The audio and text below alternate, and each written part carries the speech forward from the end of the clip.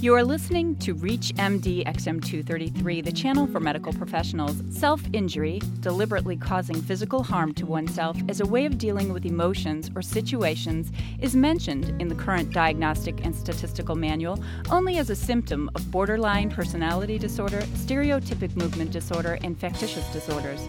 Prevalence rates of self-injury are high and it is dangerous, but there has been little research on the behavior and it is therefore not well understood. Welcome to the Clinicians Roundtable. I'm Dr. Kathleen Margolin, and joining me from Cambridge, Massachusetts is my guest, Dr. Matthew Nock, Director of the Laboratory of Clinical and Developmental Research in the Department of Psychology at Harvard University. Welcome, Dr. Nock. Hello, and thanks for having me. Dr. Nock, can you please describe self-injury for us? Sure. Non-suicidal self-injury, which is one of the behaviors that we spend a lot of our time studying, refers to, as you mentioned, direct, deliberate destruction of body tissue, importantly, in the absence of any intent to die.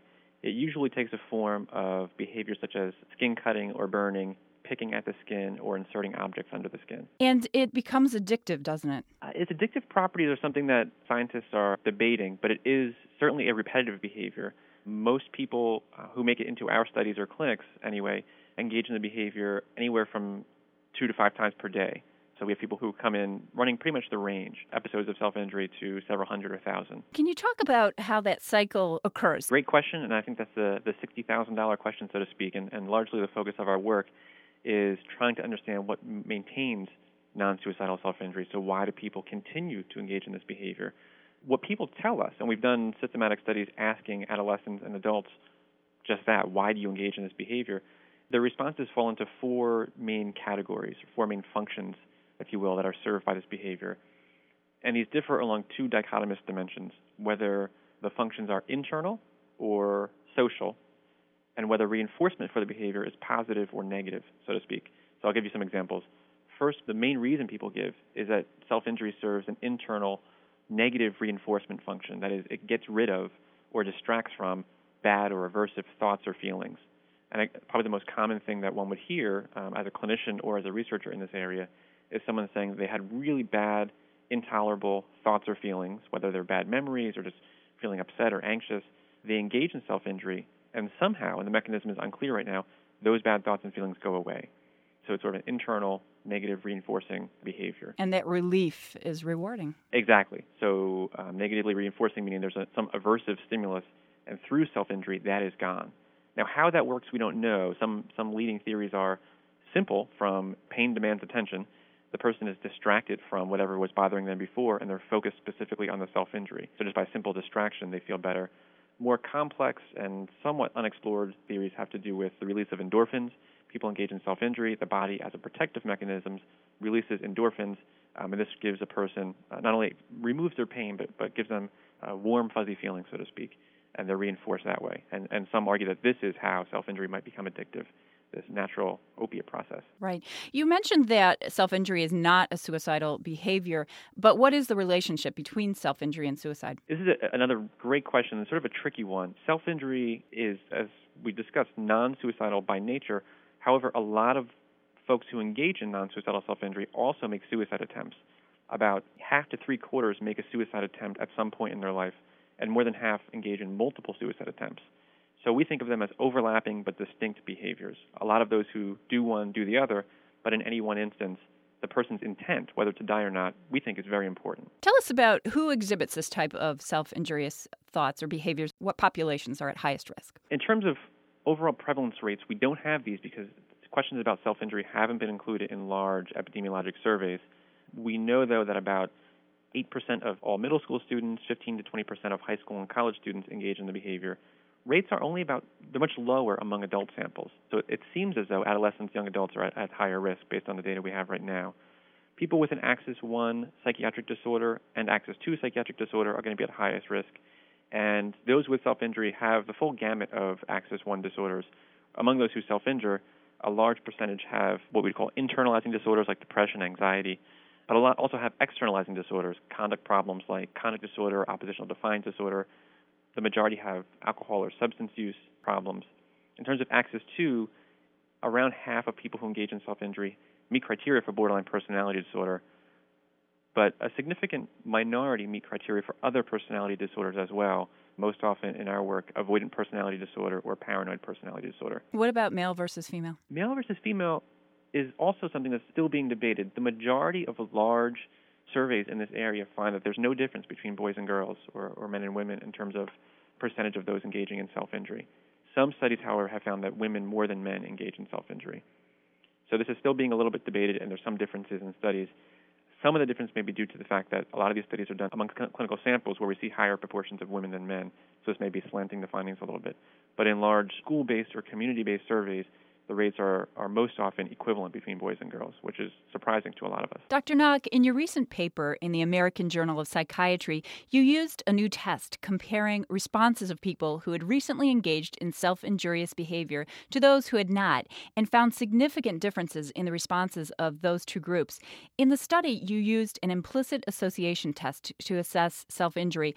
Why not just ask patients if they have self-injurious impulses? Great question. We do ask directly, but what we're doing is testing out more indirect ways of identifying those at risk for self-injury and predicting who's most likely to engage in these behaviors in the future. The reason this is so important with people who engage in self-injury is that very often people who engage in this behavior are motivated to deny or conceal this behavior, as I think many clinicians working with these populations would know. People don't want to be discovered. People often self-injure in places where they're unlikely to be discovered, such as inner thighs, chest, back, legs, and will wear a long sleeve and bracelets to hide this. And also, people often don't want to be stopped from engaging in the behavior, don't want to be hospitalized against their will deny wanting to engage in the behavior in order to be released from hospital settings. So there's really, I think, an important need for methods of measuring self-injurious thoughts and predicting them in a way that doesn't rely on self-report. How did you decide to use the implicit association test, which is often used to detect bias in social and political spheres, as part of your assessment for self-injury? We thought that this was a tool that was very well suited for clinical purposes. It's, as you mentioned, largely been used to look at social beliefs such as prejudice, racial bias, bias against the elderly or people who are obese. It's reliable, it's fast, it's accurate, it's been shown to be resistant to attempts to fake good, so to speak. So we thought it was very well suited for clinical purposes. And we're doing this work in collaboration with one of the developers of the IAT, Mahzarin Banaji, who is one of my colleagues here in the Department of Psychology at Harvard. So for both theoretical and practical reasons, it was a great match for our work. The study focused on adolescents between ages 12 and 19. Tell us about how you selected the subjects and how the study was conducted. It was conducted in the Department of Psychology here at Harvard out of my behavioral research lab. And we essentially just posted flyers at local psychiatric and psychological clinics, both inpatient and outpatient settings, and also around the community and on electronic bulletin boards. And we're able to recruit a fairly large sample of adolescents and young adults to come to our lab for what ended up being, for this particular study, about a 1 to 2 hour study where we interviewed them, collected questionnaire data, and also had them complete this brief computerized test. And what were the results of the study? The results were that we found, in my view, surprisingly large, quite remarkable differences between self-injurers and non-injurers' implicit association test. And this is, as far as I know, the first evidence behavioral test that can identify self-injurious thoughts. So those who engaged recently in non-suicidal self-injury were much faster on this reaction time test, which measures a person's reaction time in milliseconds, when asked to pair self-injury with the self, or self-injury with being a good thing, relative to those who don't engage in self-injury. So this turned out to be a very strong predictive tool. Very strong predictive tool in terms of current groups. Statistically, we're able to predict pretty well who's a self-injurer and who's not, so detection. In terms of prediction, we're currently carrying out that work, which is the next step, which is how well will this tool perform at predicting prospectively who's likely to engage in self-injury in the future. In the meantime, what signs should a family practitioner be alert for if he or she suspects cutting or other self-injurious behaviors? Is there a telltale sign, or what should they be looking for? It's a really difficult thing, I think, to predict, given the heterogeneity of people who engage in self-injury. There's no one diagnosis. There's no one warning sign, I think, that would predict the behavior. I think the best way to predict it would be to look for signs of self-injury on the skin, or lots of talking or writing about self-injury. If they do suspect that a patient is cutting or self-injuring in some way, what guidance can they offer? In terms of assessment, for clinicians or for mental health workers in the school, there are several structured assessment tools that can be used to identify the presence of self-injurious thoughts and behaviors the functions that may be served by these, and lots of other questions that could guide assessment and treatment. We have some of these tools available on our website, and they're freely downloadable. Beyond this, I think getting a person into treatment, if indicated, and really understanding, as we discussed earlier, the function of the behavior or why a person is engaging this behavior, I think is a great way to really inform treatment. Okay. Would you like to mention the website? Sure. It is www.wjh.harvard.edu/NOCK lab. Okay. This is going to be valuable advice, I think, for our clinicians out there. Thank you for listening to the Clinicians Roundtable on ReachMD XM233, the channel for medical professionals. I'm Dr. Kathleen Margolin, and my guest has been Dr. Matthew Nock, Director of the Laboratory of Clinical and Developmental Research in the Department of Psychology at Harvard University. Thank you for joining me, Dr. Nock. Thanks so much for having me. For comments and questions, send your email to xm@reachmd.com. Thank you for listening.